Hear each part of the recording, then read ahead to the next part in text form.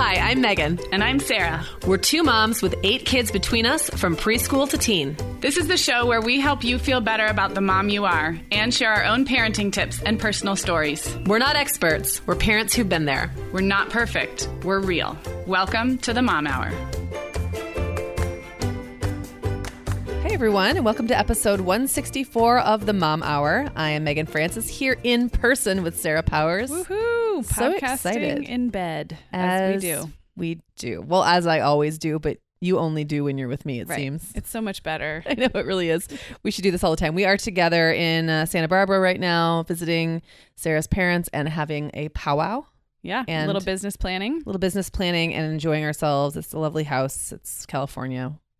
I've eaten 4 avocados so far, and I've only been here for like 36 hours. Megan is averaging 1 entire avocado per meal. Yeah. I think I can't actually go through a meal now without having an avocado involved. So you might have withdrawals. I know. Sorry, Michigan. We're going to have to really double down on this avocado situation. So we are really excited about this topic today, and it's one that we just kind of came up with on the fly, and it's about...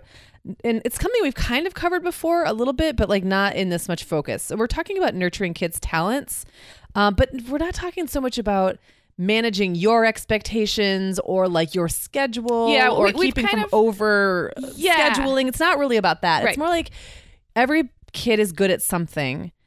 And sometimes there's like a lot of emotion tied up in that. Sometimes there's a lot of expectation on ourselves tied up in that. Sometimes we don't really know if they're really actually better than anybody else at it and doesn't matter. Right. So it's more sometimes like about there's sibling issues that come up with that. Yes. Yeah, exactly like you said. We have talked about sports and activities, after school activities for kids in a few different ways, but this is, I think, a more philosophical conversation. Yes. And what I'm excited about is I think this applies starting when your kids are very, very young. So I'm excited for our newer mom listeners, even if you're not at the age where your kids are, on a soccer team or taking voice lessons, you're starting to see the ways in which your child is particularly, gifted, not that word, you know what I mean? No, just good at something. And then you start to think, oh, I should put them in mini basketball camp. And it starts really early, this figuring out how to navigate a child's natural abilities with how that plays out in their life, in the family's life. And then we're also, at the second half of the show, we're going to talk about when to let kids quit, which again, I'm pretty sure we've tackled that once in a listener question, but it's a great thing to discuss, and we'll do it again. I want to ask you a question before we start. Yeah. And actually, you know what we should do is we should do our sponsor segment, and then I'll ask you the question, because this could take a bit of time. Let's do that. We actually have an awesome sponsor, you guys. We're bringing on a new sponsor that you'll hear us talk about, and it is Hydrolite. And I was not familiar with this brand, but I'm so glad that I am now, because recently my family had not just a stomach bug, but a summertime stomach bug. Oh, it's the worst. The worst. So what Hydrolite is... Like barfing in the heat. Oh, yeah, exactly. Thank you. So it's a great tasting clinical hydration product that has the right balance of sodium, glucose, and water to replace those electrolytes and fluids that you lose when you are sick or dehydrated or any number of reasons. Running around, sweating. Yeah, exactly. Things, yeah. But what it doesn't have is all the junky sugar. So it has 75% less sugar and up to 4 times the electrolytes than typical sports drinks. I have to say, whenever my kids are sick or like they have a sport to do, and I go to I run by the gas station or whatever and get them one of the aids. Yes. I always feel really weird. Like I'm basically giving them candy in a bottle. Yeah. So there's some conflicted feelings about that for me too. Right, they're very, very off limits 99% of the time to my kids.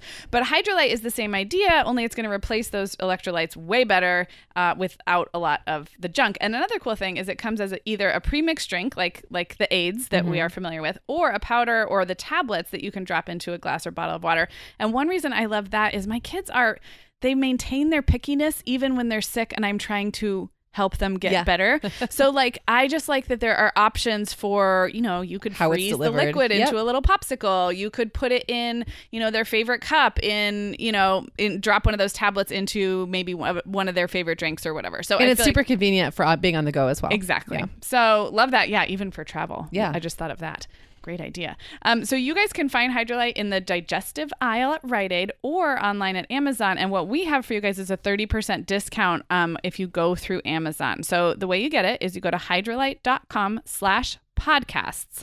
Again, it's Hydrolite, that's both Y's, hydralite.com/podcasts, and that will actually take you to their Amazon store. And when you use the promo code HydraKid, you will save 30%. I just tried it myself and made sure all that worked for you guys, and it did. And this is just a great thing to stock up on because I hate the stomach bug. And I do just too. Arrives and sometimes. the little tablets fit really well in a drawer, I've Right? noticed as well. So you don't have to worry about taking up a bunch of room Yep. in your kitchen. So I'm going to read that URL one more time for you guys. It's hydralite.com/podcasts, and then use the promo code HydraKid to save 30% off, and that will be at their Amazon store. So when you end up and it's Amazon looking, that you are in the right place. And we're just excited about this partnership. Yeah. So you had a question for me. Oh, okay. So this is like a big philosophical question. Okay. And it's just interesting in a historical way. So when you look back at your childhood and you really got into ballet, you were a professional ballerina. So that took a lot of time and sacrifice from you and from your parents. What do you think your parents did well when it comes to this topic? And what do you think you wish they had done differently? That is a really great question. I think, first of all, they didn't know. I'm the first kid. Yeah. And I'm in a generation that barely started to like kind of take kids' activities seriously. Yeah. So I think, something they did well is, there might have been some luck involved, but they get credit too, is find a ballet school that was really a perfect balance of quality instruction without being like a high pressure situation. Yeah. I also think that they found a really good balance between prioritizing and I should say that I didn't get really quote unquote specialized where I wasn't doing any other activities and I was going multiple days per week until I was 10 or 11. And I think that's one thing we've talked about, that's shifted so much. Yeah, that was earlier at the times as much as what your parents were doing. Right. Yeah. Right. So in today's day, you might have a 6-year-old expected to be like, now you're committing, now you're a dancer. Yeah. But I was a little bit older. So I think they did a really good job balancing, prioritizing it for me. You know, everybody came to all the performances. They made sure I had what I needed. You know, that cost some money. But without, making it like it was still kind of my thing. Like they didn't watch every rehearsal. Yeah. They dropped me off. If it was, I really am kind of glad. My mom had 3 kids and 3, different schedules. Yeah. And if it wasn't convenient for me, I'd figure out a ride, or for her to get me there at a certain time, I'd figure out a ride. So it wasn't like the family dropped everything. Yeah. Or somehow, because I was the oldest and probably the most serious about an extracurricular, it didn't mean that everyone like suffered. Does that make sense? Yes. We're going to get into a lot of that. So I think they found that balance really well, whether that was intentional or it just happened. Yeah. Probably things that could have been different is that there probably were opportunities for me to get a little bit outside or extra, like a summer program or like, and I didn't really, but again, they wouldn't have known. Yeah. But, and it wasn't what people were doing. That's the other thing. I think some people were doing it, but they were the ones who had stage moms. Yeah. And I would much rather not have had a stage mom. Yeah, totally agree. But I got a little bit older, maybe mid high school, and started wanting to go to summer programs or go to auditions. And I think, we just didn't really know how to go about it. Yeah. We didn't have the internet. So that's funny. I would say that my answer would be almost exactly the same. Yeah. Like my parents were really good at being both laid back and also supportive. Yeah. Especially, to be honest, when I did stuff that they liked. And that's the same for me. It's easier to support kids when they're doing stuff you're interested in. Yeah. And if I had one complaint, it would be that there were opportunities that I didn't have, whether for financial reasons or because my parents divorced and our lives were kind of upside down, or just because my parents just didn't know. Specifically like high school. I think when I was showing talent, I don't think my parents realized like, oh, I'm going to a high school with a really crappy theater program and there are better other options. I think everyone was working and doing their own thing, and like it just wasn't a priority. And I'm not mad about it at all, but it is something I'm kind of keeping an eye on loosely with my kids. Like if anyone shows like special interest or special talent. The other thing I think I didn't ask. Yeah. Like I didn't ask because I didn't know. Like I didn't know that those opportunities were out there, and I was busy just like being a teenager and not thinking about it. So I don't even think it's like anything I would fault my parents for. I almost just wish there had been some other adult out there that had maybe zeroed in and been like, oh, this is something, and those other adults, we did a whole episode kind of recently on the importance of those other adults in our kids' lives. And I'm sure in this conversation too, that's a key player, because as parents, we can't always know when a kid shows promise. Because we don't know what promise looks like. Exactly. In that, like in that particular, you can kind of compare when you watch them, or maybe you've had experience in that endeavor yourself. Right. But I think we need those. And just like as parents, we want to find a balance. It's great to have those other adults who, you know, I really resist the over pushing the like, oh my gosh, this kid's got talent, we're gonna put him in all that, like, so I almost resist that to the other extreme. Whereas like maybe there are some opportunities for this kid to cultivate something, and so this is not easy. We don't have this solved. Spoiler alert. You'll have no answers at the end of this. Just a long rambling conversation. But okay, so I have a question for you. Okay. And I want to keep our listeners who have like toddlers and preschoolers in mind here too, because you obviously your kids are grown, but you've observed them their whole life. Yes. So how do you think you know when a kid is has what is the word? Like an aptitude? Yes, an aptitude. Thank you. An aptitude for something, or in some situations, a true gift. I mean, I think there's both. We can say, oh, our kid's pretty good at that, or our kid's really good at that, or our kid's not very good at that. Yeah. Do you remember different ways you observed that at different times, even when they were little? Well, here's one thing that's tricky, and I'm going to speak especially to the toddler preschool moms. Yeah. I know that when Jacob was little, I thought he was wonderful at everything. Yeah. Because I had nothing to compare it against. It's not even like I was so gaga over my own kid that I couldn't see the reality. Sure. It was more like, wow, everything he did was cool and seemed unusual and precocious. And then it wasn't really until then I had another kid to compare him to that I started to see that, like, oh, that's just what kids do. Right. I think sometimes just seeing them around a lot of other kids and really paying attention without being like weird about it and competitive about it. And I think that the thing I have learned to trust the opinions of other people who are in some capacity doing that. Like, if someone doesn't come out and tell me, so I have several male friends who are, and one of my best female friends actually is a Little League baseball coach right now. Okay. Since none of them ever told me any of my kids were especially good at baseball, I kind of know they weren't. Owen's, you got the memo. Yeah. I mean, Owen's naturally athletic. He's kind of one of those kids who's like good at whatever. Yeah. Like he does something, he's good. Yeah. But he didn't shine. Like he wasn't outstanding, and he didn't want to be. He didn't care enough to be. And you just kind of figure it out by listening to people talk.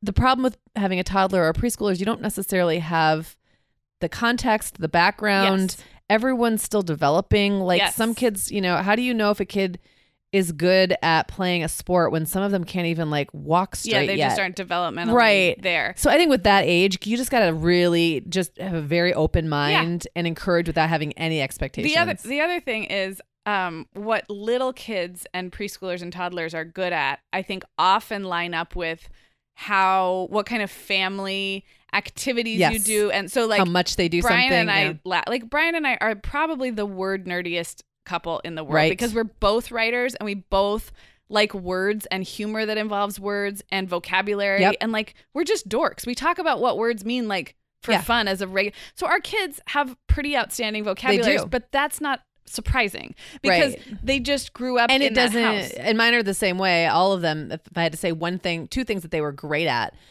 humor early on and wordplay. That doesn't mean they're all going to become writers or linguists or whatever. Yeah. And then I think as kids get older is when sometimes you get surprised by a kid being really good at something that nobody in the house does. And that's when it's kind of cool and exciting because well, we didn't just nurture this and they haven't just been living and breathing this since they were born. Do you have any kids who are really terrible at something that you're good at and it came as a surprise? Well, one of my children loves to sing. We were talking about this recently. And I have really good pitch. I can say that without bragging because it's not the same as like having an amazing voice, but I just can be on pitch.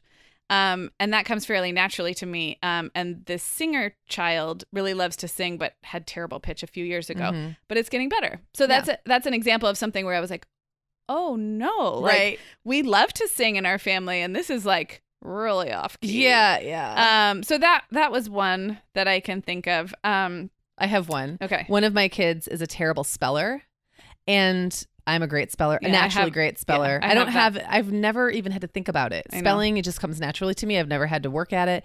And this child is terrible at it. And the funny thing, it was so cute when they were like 4 and everything was misspelled and I thought it was adorable. Yeah.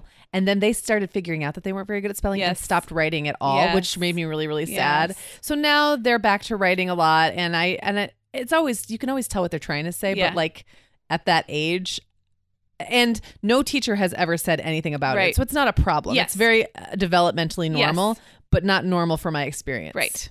So and I have a similar situation in my house. And what I've observed, because, you know, you're a writer, I'm a writer, is that actually the writing ability and reading comprehension and the conceptual ability is actually probably better than what I was at that age. But the spelling is not. So, you know, just whatever. all people have different strengths, right? I was going to mention one that an example of something that we haven't cultivated or nurtured or set examples of that totally took us by surprise. And that is acting. So Allegra had a 4th grade class play, and she has always been great at memorizing. She loves to listen to music, and she memorizes words really easily.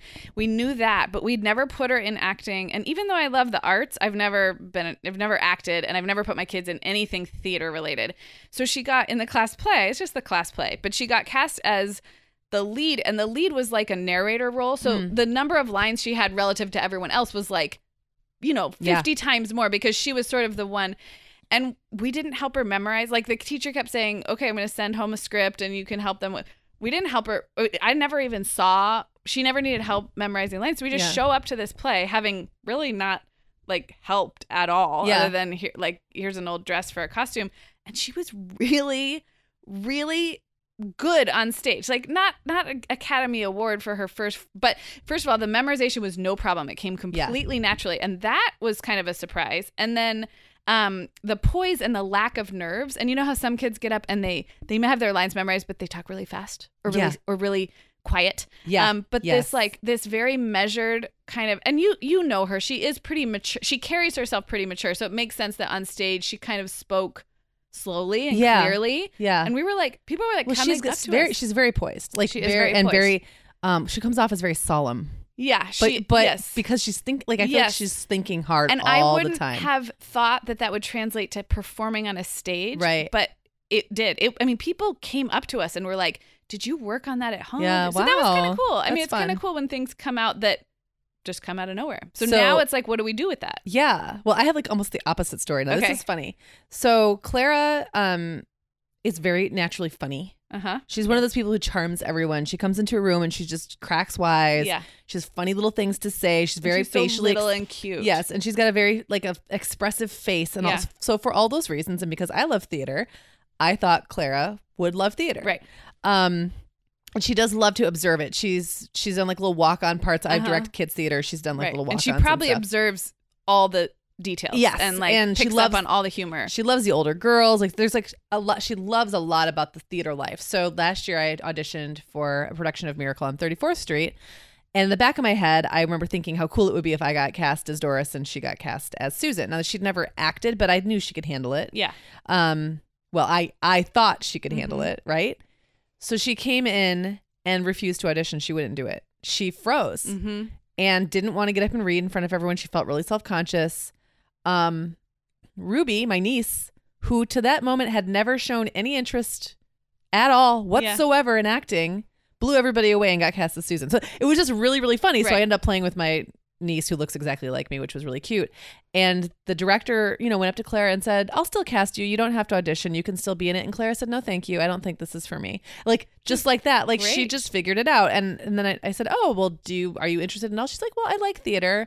Maybe I would do costumes or like help you or be your assistant director." And I was like, okay. But it actually kind of took me aback, and I had to readjust my thinking. Like, oh, so just because she has all these characteristics doesn't mean it translates. Yes. And which is like the exact right. And the opposite inverse. of Allegra. She doesn't have a lot of outward characteristics that make her seem like she'd be a stage performer. Right. She's measured. She's kind of serious. Yeah. She's not a ham. She's not a ham at all. So anyway. And isn't it funny that the only way you found that out is because she happened to have a class play? Well, yeah. And let's go deeper with that. So now that I know this, that's where the question is. So like you've recognized a talent or an aptitude in a kid. I fall on the less pushy side of things. Coincidentally, I had signed her up for a musical theater camp this summer because it's right by our house and they're doing Hamilton and she loves Hamilton. Yeah. So that she's actually already signed up for Yeah. that. It's not a very, I don't think they'll get a lot of like acting coaching. It's not like serious at all. But I am curious. I don't know anything about theater for kids until they get into like junior high and high school. So as somebody who has directed kids theater, I think it depends a lot on the program. I think at her age, what I experienced and witnessed is it's super fun for kids to do a show, but in those programs, they get very little instruction at that age. Exactly. Because you're especially if it's one of those where like there's like kids from 6 to 16 or something. Totally. Everyone's focusing on the leads and the bigger kids because that's what you have. You have to put all these bodies on a stage and make it work. Yeah. It becomes crowd control. Right, exactly. And like choreography, basically blocking and which is great and a great experience. I think a camp is great because it's kind of like a abbreviated version of that, and then you get as much as you're going to get out of it and move on. But honestly, at her age, take her to shows, play music in the house, let her like try silly little things out. Let her put on skits with her friends. I just think that you learn so much at that age, and you don't, even though I know also a lot of parents love the fact that they could drop their kids off on a Saturday from 8:30 to 1:30, and theater kids are the best kids. I will maintain that forever. And there's nothing wrong with that. Right. By any means at all. I think it's a great program, but it's a couple $100. Right. It's your Saturdays that you really value as a parent, having your kids around on Saturdays. It's not like a pursuit where you're going to lose a lot of time. No. If she's a natural actress. I would also look for smaller productions at community theaters and try to get her in those rather than the big kids theater. She would get more one-on-one attention and more of and also I think there's a lot of value in kids being around older actors. Kids and adult actors. That, and she has a pretty mature understanding of stories and plots. She always asks, what does that mean, or why? Like, so I almost think like I would love for her to watch some great plays or movies, like start to become almost like a student of great acting. I would totally agree. Take her to see stuff. I've have her write plays. Like all of that stuff is like, that's where she's going to learn the craft of it too, and not just like I'm here with my friends to go play around on stage. Okay, so I think we're arriving. If there's a takeaway, it is that when you notice an aptitude or a talent in your kid, the temptation and the culture we live in is to go out and sign up for that thing. But to find that thing, Google it. And go to the closest one to your house. Well, and the one that's sort of like, what's the word I'm looking for here? That's been like the stamp of approval on it for you. I've created this for you. Right. But you don't have, there's so many ways around that. Yes. And often what you're getting in that isn't necessarily what's going to nurture the talent. Right. I think. And that's true for all different kinds of pursuits. I mean, with the dance background, I would say it's the same thing. Like, with little kids especially, I have a real hard time with the way little kid dance classes are run. It used to be more of creative movement and like play based, just like, preschool is play based. And now it's ballet and tap with an expensive recital costume. We've been through this, you guys. We ranted about this. I think I got more grumpy about that than I've been in a long time. Well, so you joined I want to relive on that. my grumpy train. But by the same token, if a child, boy or girl, loves to dance, just like you were saying, I think, musicality, creative play, creative movement. There's so many years to get into technical dance. Right. And so you might have a kid who's a natural performer, but the quote unquote programs that seem so well suited, sometimes I think they could even suck the joy out of it or like burn that kid out before they're ready. Yeah. I don't know. And I think sports, there's a lot of parallels. Yep. I know right now where I live, it's becoming difficult to get on teams if you're not also doing travel and all that kind of thing. And that is, to some degree, that's just the fact of the world that we live in, even though I want to resist it. But I honestly can tell, and I've talked to my friends who are baseball coaches, you can tell the kids who just throw a ball around the backyard with their mom or dad. Like, like the ones who are doing it and loving it, it's sometimes more apparent and in their skills than kids who are inexpensive programs and all that stuff. Right. So sometimes it's obvious when the parents want it more than the kid, and the kid doesn't actually want to put the time in. And that's when you start to, it doesn't matter how naturally gifted or talented or athletic they are or whatever their skill is or their gift. It's like they have to want it. Right. And if they don't, nothing you do is going to make them pursue it or better at it or Yeah, I think that's a really good point. So we've talked about a couple of good things. Another question I was going to ask is, and I feel like you're naturally good at this with your kids, but can you think of some ways to sort of nurture talents within the home or without going out and signing up for a program, but like Owen with his yo-yo. Yeah. Or like when a kid, when that spark is lit and you see the spark lit, what are little things we can do without spending a bunch of money or going and signing up for a bunch of things to show that kid that's important, that we see that in them? Yeah. I mean, I think some of it's just being involved in it and noticing it. I mean, I think Owen might not have gotten as into the yo-yo. First of all, if I thought a yo-yo was dumb and silly, then he might have, well, first of all, he wouldn't have ever gotten a good yo-yo. Right. He would have had his drugstore Duncan. Right. And not even known there was this other world. Yes. Encouraging him. He likes to put little videos on Instagram and stuff. And I'm always like, those are awesome. Like, show me that move again. Show me that move again. And he gets frustrated and can't get it and, doesn't want to show me. And eventually he gets over it and he does. So I think there's I think sometimes it's just our attitude towards stuff can make a big difference. I'll give more than anything we have to do, I'll give a cooking example. And I've talked on this show how Allegra really likes cooking. She loves food and she loves the idea of cooking and she loves eating. Okay. But she has trouble with like the executive functioning required to follow through on a cooking project. And that's partly just the way she's wired and partly developmental. She's just still young. 10. Yeah. So it's been a little bit of a weird tension where she'll say, I want to cook something this weekend. And in my head, sometimes I'm like, okay. Right. And so I guess what I have done on my good days when I am playing the role of it like a good talent nurturer, I might need to sit down with her, have her spend the time to look through the cookbooks, choose something, walk her through making a grocery list. Like she can't get yet she has the natural interest and she's pretty good. She has great like natural instincts for flavor. She could probably be a really good cook, but developmentally and even personality wise, there's some gaps there.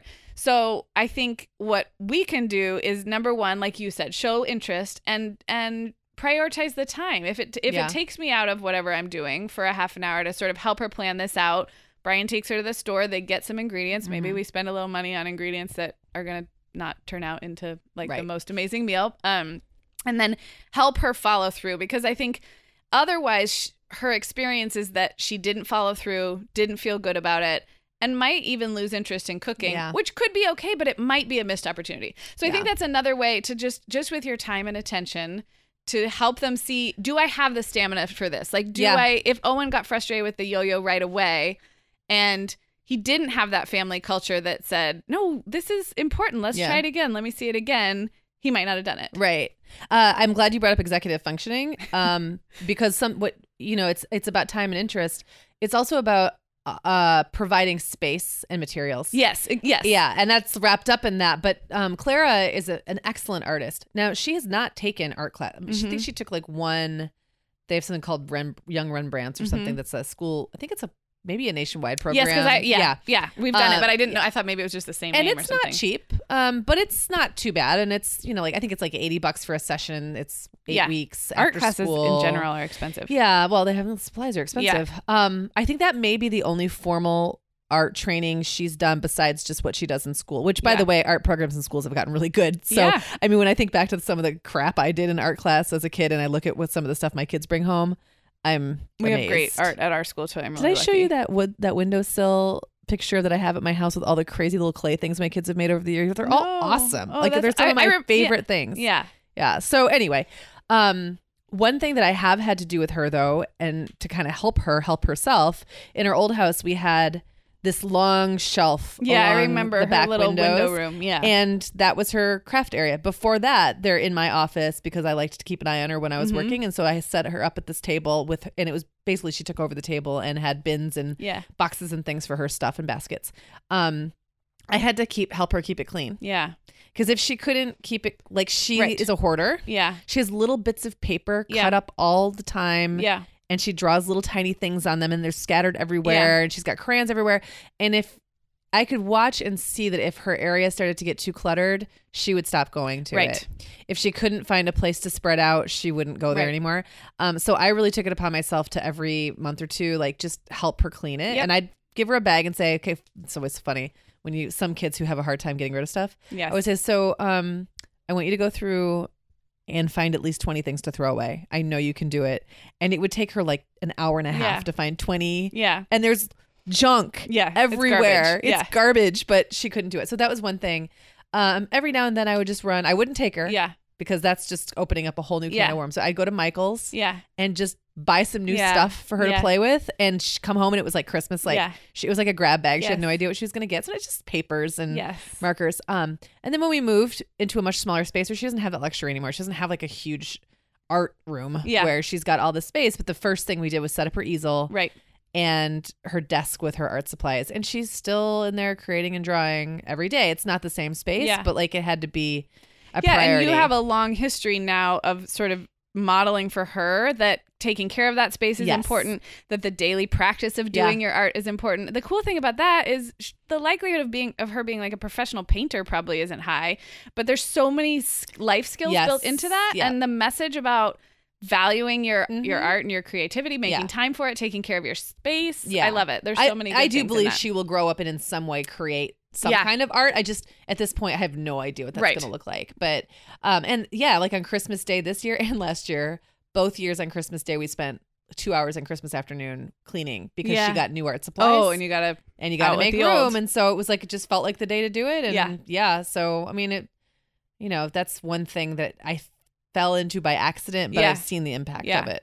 Okay, this is really awesome. I have one more question before we take our next sponsor break, and that is about labeling kids, especially as it relates to siblings, because I think everybody knows you're not supposed to say, oh, Reed's the brainy one and Violet's the athletic one, and we know that. But I think this is a really hard thing to actually, you might not be like saying it in those words, but when you have different kids with different talents, on the one hand, you want to celebrate and acknowledge those unique abilities. Yeah. So in our family, we do say things like, you are just, this is really awesome that you love this so much. And that's kind of a natural talent of yours. And we say things like, everybody just, some things are easy. Some things come easy to some people and hard for other people. Doesn't mean we can't all enjoy them. But it all evens out in the wash, right? Like we all have things that are harder for us. And so I think I do a pretty good job of hammering that message in to our kids. But I think when you notice a talent, this gets tricky because on the one hand, nurturing and supporting and celebrating an ability is great, but you don't want to pigeonhole your kids. Right. You don't want that kid to feel pressure that like, well, I guess I'm the athletic one, so that's what I've got to do. Do you have any thoughts? Well, first of all, I think this is one of those things that sounds great in theory, like the don't ever say this or that, and then in practice, it kind of falls apart. Yeah. I think they're different. I think where it becomes problematic is the words the and one. Yeah. She's the athletic one. Right. If you removed the and one and just said she's athletic. Right.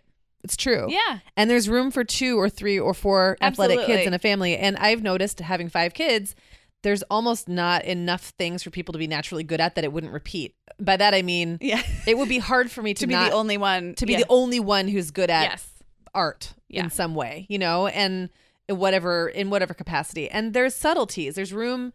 First of all, there's room for more than one kid in a household. In fact, sometimes you have entire families that are all great at music or great at whatever.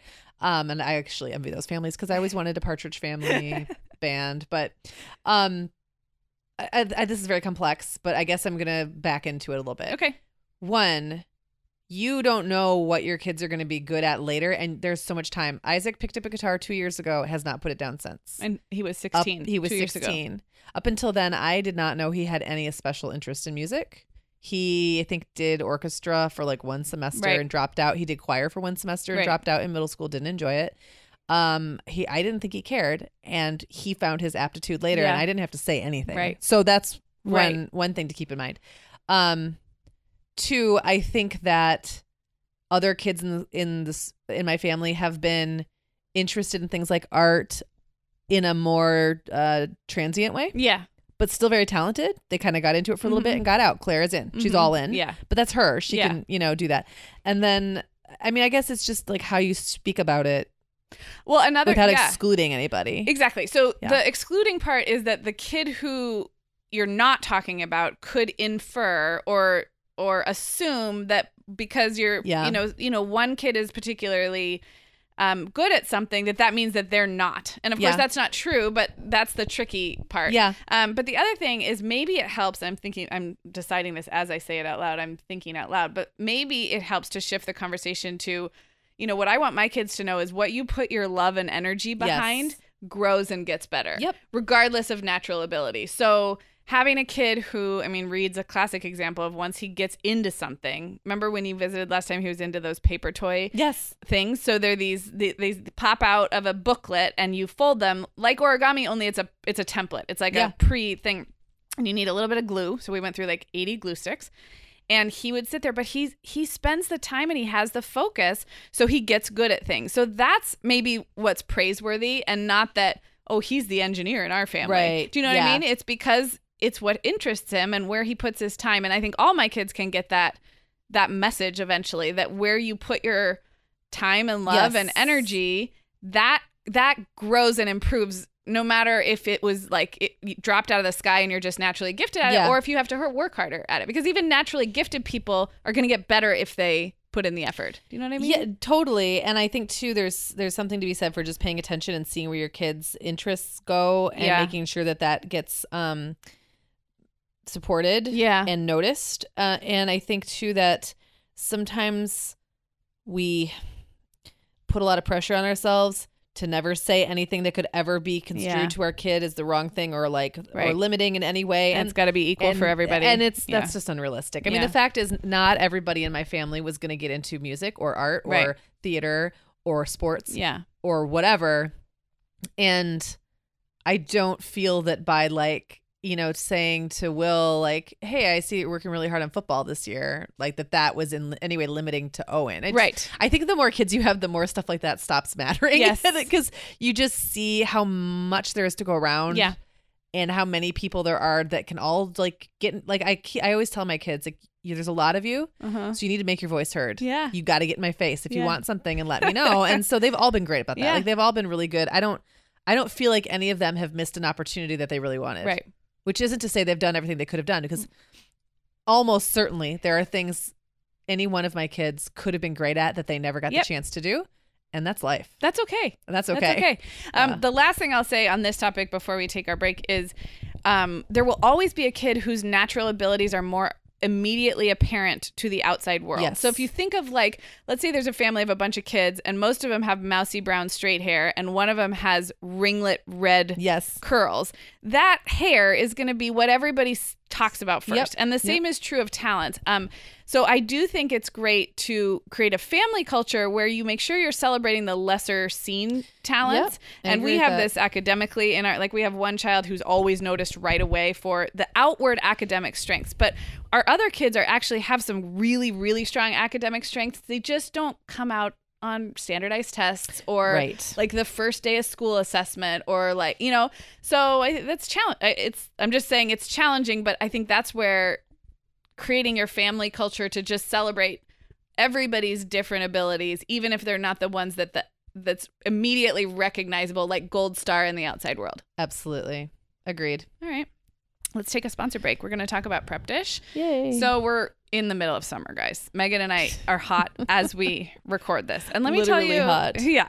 Well, you guys have heard us talk about Prep Dish. The basic idea is you get a grocery list and a meal plan to your email. You do the shopping and you do the prep work all at once. Maybe that's on a Sunday afternoon, but maybe because summer switches up our schedule, maybe that's early in the morning on a weekday when it's cool. And then the idea is all your onions are chopped, all your marinades are made, things are in nice, neat containers in your fridge. And when it comes time to put dinner together that week, you're pulling stuff out and it's coming together in about 15 minutes. And these are really healthy meals. So they have gluten-free and paleo. And I have my eye on grilled shrimp kebabs with goat cheese, cucumber, and grilled peach salad this week. Oh, that sounds really good. Yeah, because it's seasonal, right? Yeah. So Allison is the founder and she works really hard to make sure that the menus are seasonal. So it just takes the think work out of it. And you're able to batch that work so that your summer evenings can be how you want. Well, and our summer schedules are all different, and we don't all do it exactly the same. So you get to decide when is the day that you have a few hours to get all this done so that dinner comes together really quickly and easily for you the rest of the week. So I love that.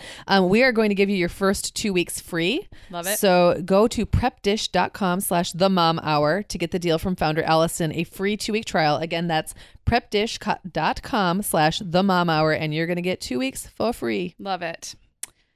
Okay. Jumping back in? Yeah, because we need to talk about letting kids quit. Yes. And I thought we could start with this question of What happens when a kid is talented at something, truly talented, but doesn't love it? Okay, so I have a personal experience that I'll talk to you about this. Okay. And Clara took gymnastics. Right. I was thinking, because we've talked about Owen and baseball, and that was similar too. Yeah, right? well, But Owen quitting baseball made me kind of sad because he was so adorable in his uniform. So that's a different topic. He was so cute. I just can't take it. He had like jacks his pants like hikes them way up. So there's hardly any shirt. Like the shirt blouses out like around his third rib.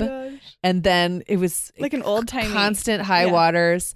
And also Owen quitting baseball was more like me going, oh, he's so athletic. Like I wish there was something he could really pour that energy into. Right. But he doesn't really care. He likes what he likes, and that's not it. And the other thing was all of his friends and cousins and everybody played. So like a big part of our summer social life was baseball for a long time. And now that's starting to change because everyone's getting older and kids are falling out that aren't really all in. I bet you by next year, like 2 of the kids that we knew who did it all that time would be out.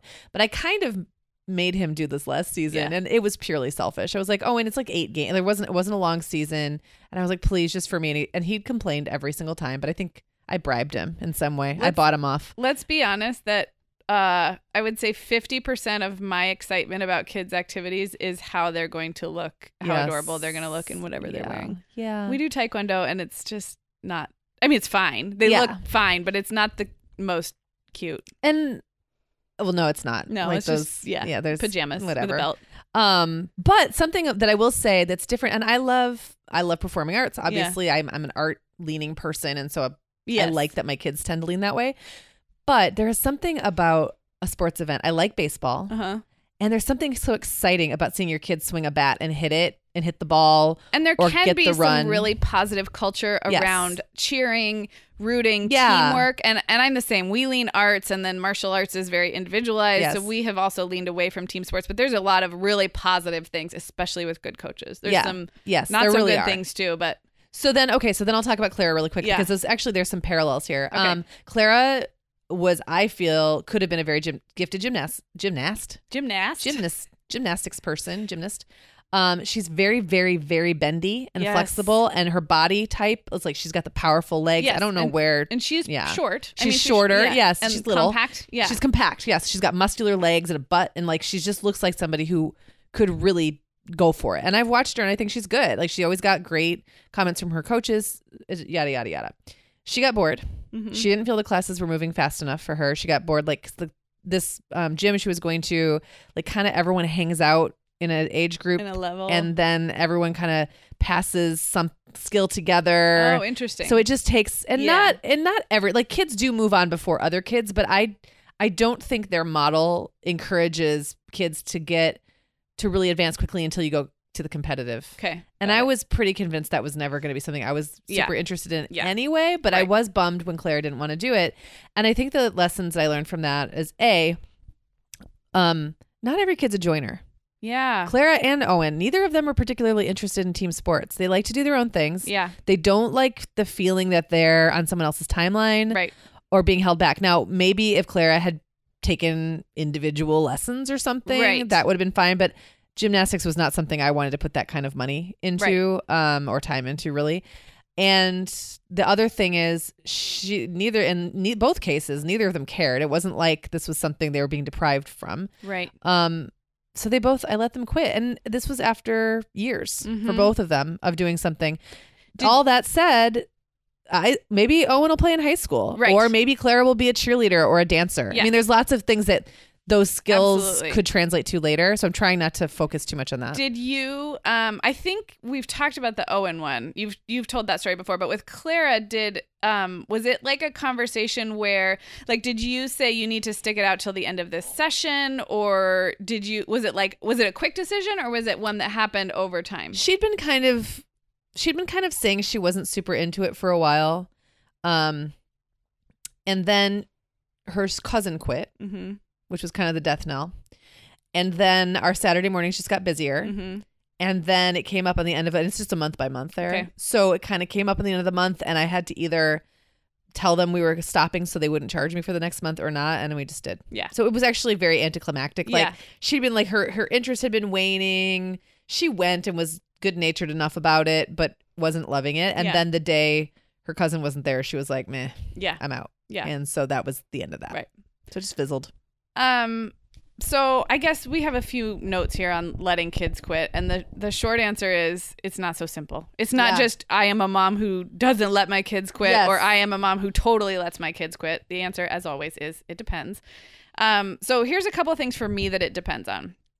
But it depends on so many factors. But one is who wanted to do the activity in the first place. Yes. If it was totally kid driven, I'm pretty inclined to let them quit as long as we make it to the end of whatever a the session. commitment is. And I'm pretty good about making sure at the beginning, at the sign up of something, that they know what the commitment is. So this is an 8-week program, or this is a team season that goes until X. So I would not probably let a kid, let's say there was a soccer season that was like, I think AYSO is like 10 weeks. Mm-hmm. I would probably not let one of my kids, if they had wanted to do that, I would probably not let them quit unless we just had really a toxic coaching relationship or something where it was like affecting our true mental health. Otherwise, I'd say, sorry, Charlie, you made the commitment. If it's an activity I wanted, and the two that I've talked about in our house are piano and swim right now, those are mom driven activities. They're things those are also pretty individual, right? So like them quitting piano isn't putting anyone else out. It isn't, but I'm not letting them quit piano. You're not going to let them quit. Okay. Not for a while. Okay. So to me, piano and swim are like two foundational skills that I have decided I want my kids to have. Swim is not like a big thing. Like we don't even do it year round. I just put whoever in lessons that I think needs to improve. We live by the ocean. Yeah. I just want, in fact, nobody did lessons last summer because both Reed and Violet were water safe. And I was like, this is great. And then this summer I realized, they really need to know their strokes. Like they actually need, if they ever wanted to do a little swim team down the road, they just doggy paddle. And that could go on for ever if we don't, because I'm not going to teach them. That keeps you from drowning, but it's not swimming. Right. It's not swimming. And in the ocean, it really doesn't keep you from drowning. Yeah. So I put them back in. And so that's a mom chosen activity. And piano won't be that way forever. I'm not going to, nobody has asked to quit piano yet. It's just the older two who are in it. Allegra really wanted voice lessons, and she was trying to lobby to switch to voice. And I said no, because I wanted you to have the foundation of piano. She ended up getting some voice lessons, a finite period of voice lessons from my parents for her birthday. So she'll do both for a little bit.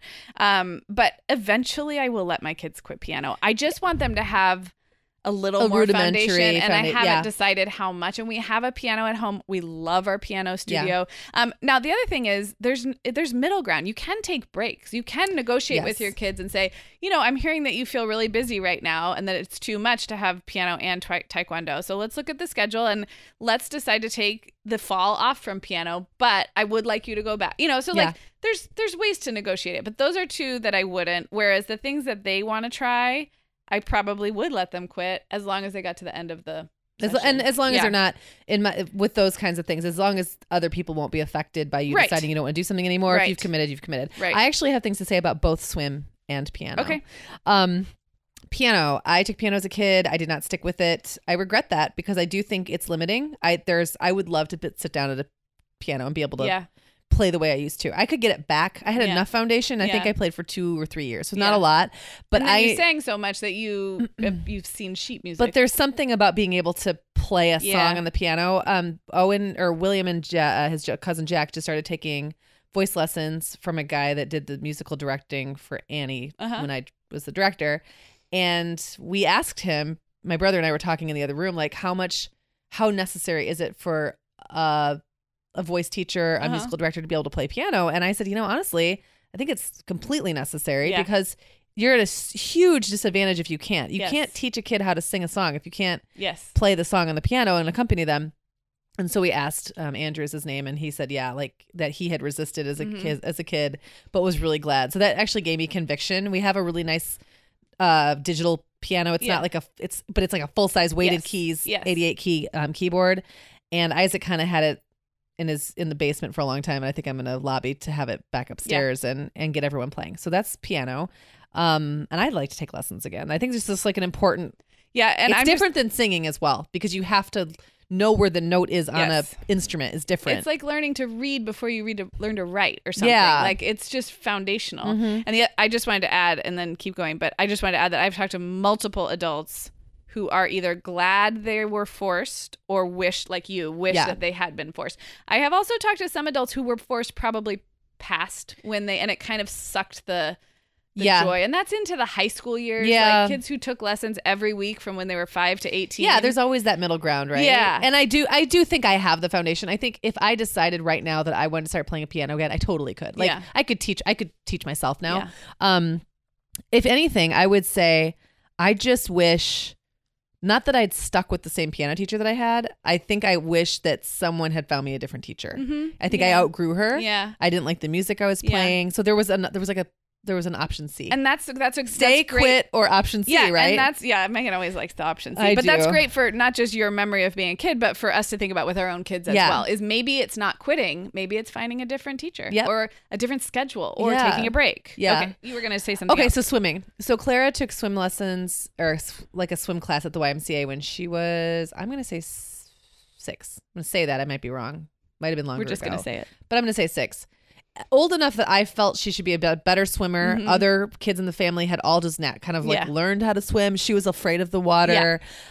She took a class, was sobbing at the end, and I sat down on a bench with her and was trying to get her to tell me what was going on. And the instructor came and sat on the other side and got in my face. I remember this. And started telling me that Clara needed to go in the water and like that she was fine and there was nothing to worry about. And I'm usually too polite in these situations. And I finally turned to this woman and I said, "You're not helping. I've got it." And she got up and walked away.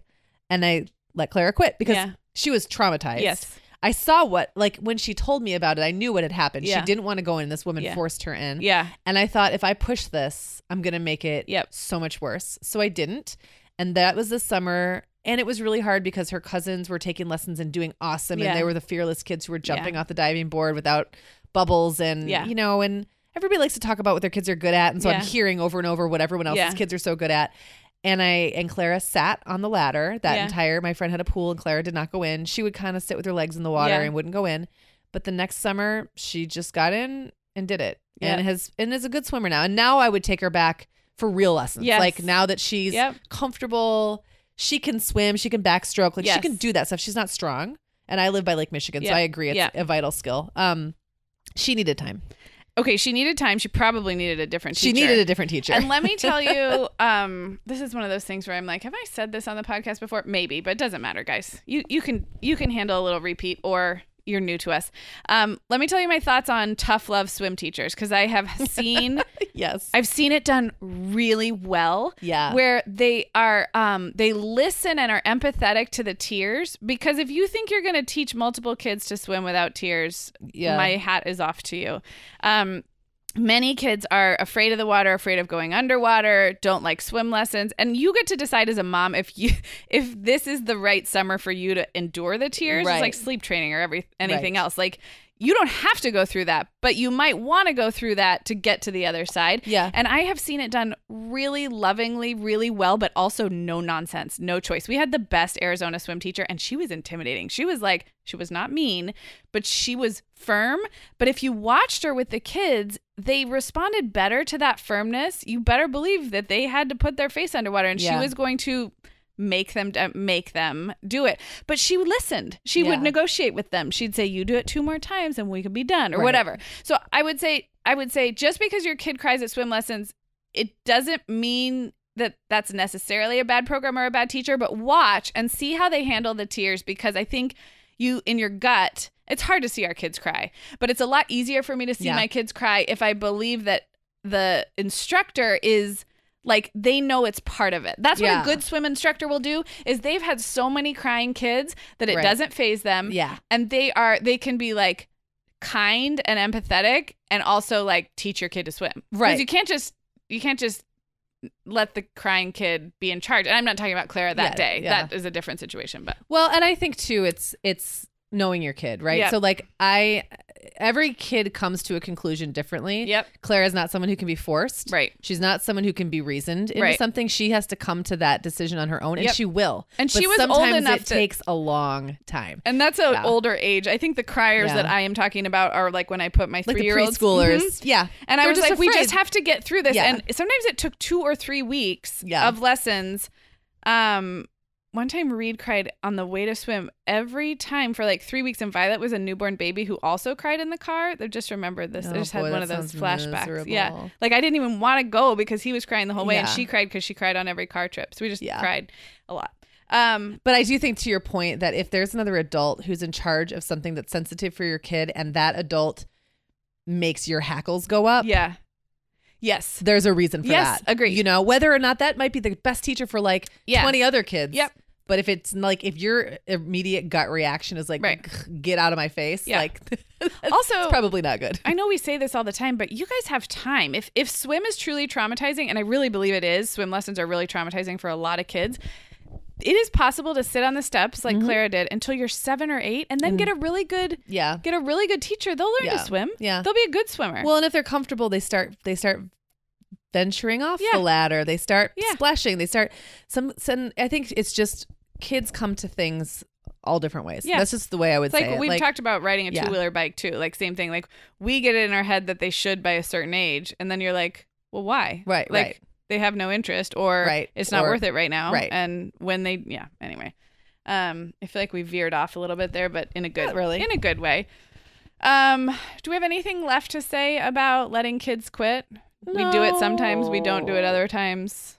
It depends. Yeah, it depends. I think as with everything. I'd love to hear from, I know we have listeners, we have a lot of new mom listeners, but I know we have a lot of listeners with middle and high school kids. I'd love to hear from listeners whose kids are in a, like, let's say a varsity school sport where it's, now we're talking like they've been doing this for several years. Right. They have a team that depends on them. They were potentially looking at doing this in college. Yeah. Because that happens. And it gets to be too much and they want to quit. And I know that's a whole other podcast episode. It really is. I just have to tell you really quick that you have a note in our outline about showing kids the value of dabbling. Yes. And I read it as the value of dabbing. I mean, my kids know the value of dabbing. My kids dab all over the place. They would like to dab at every opportunity. I feel that dabbing has little value, but sometimes it can be kind of funny. Yeah, the kids have seen the value of dabbing. But dabbling, you're right, it does. It looks like dabbing. That was our final note, is like we are in a parenting culture that tells us the kids have got to specialize early. There's all these amazing programs and resources and camps, which is great. But I think we have to push back against that sometimes. And make sure our kids know that it's okay to meander your way through finding. Try something and you might just be okay at it, or it's really totally bad at great it. To be okay at something. Yeah. I actually think it's way better for kids to enjoy doing something they're mediocre at than to worry that they've got to be perfect at everything they do. And ultimately, you know, the vast majority of anybody who's listening, and you might not think it's you, but the vast majority of the people listening right now, their kids are not going to go on to pro, semi-pro, college scholarships. Correct. Any of those things, right? So the stakes are not as high as we think that they are. The stakes really aren't. You're going to have a fulfilling, rich life when you get to try things that interest you, not because you got to excel at something with an end, like with at some point there is a natural end to it, or a forced end to it, and ultimately you're the parent. You get to decide. It's my favorite. You're it's usually what I say. You get to decide. You get to decide. So you do, guys.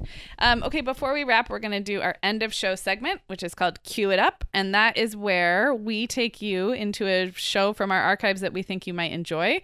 Often it's not related at all to what we're talking about, and in this case, it is not. But I would like to recommend episode 99, which was from April 25th of 2017. So if you're listening to this in real time, like a year and a half ago or a year and a quarter ago, and it's called Body Confidence as a Mom, which that title kind of says it all. But the one thing I'll say about that episode is it wasn't like a typical cliche conversation where you and I are like, oh, we've got to embrace the postpartum pooch. Like, no, it really got into raw. It got into like there's a weird tension between accepting the body that you have that is no longer your 25-year-old pre-kid self, but also taking care of the body that you have, which may mean exercising more or prioritizing, you know, whatever. So that was a good one. April 25th, 2017. So if you're in your podcast app right now, you just scroll back and look for episode 99 from April. It's called Body Confidence as a Mom. And then another little shout out in our Cue It Up. I was just listening to the Coffee and Crumbs podcast, which I know many of you are aware of and many of you listen to them as well. But their new season is just great. They've got a new co-host and some new roundtable discussions. But they had an episode called Motherhood and Loneliness from, I don't know, just a month or so ago. It's from May of 2018. It was episode 49 for them. And I feel like our listener community would relate to this episode so much. We've talked a lot about finding your mom tribe and all that, but we've never really called it what it is, right. which is there's very lonely seasons in motherhood. And April and Ashley in Indiana got very real about their own loneliness in motherhood. And I know sometimes you're listening to a podcast in some cases because you don't have as much of a real life community. I mean, you might. So I'm not saying all of you out there are lonely, but many of you might be. And I would really recommend this episode. So go check out Coffee and Crumbs episode 49 as well. Wanted to throw that toward you guys. That's it. Everything we talked about will be at themomhour.com. This was episode 164, and we will be back with you guys next week. Unfortunately, not together that time. No, but I'll still be in bed. All right. Bye, guys. Bye.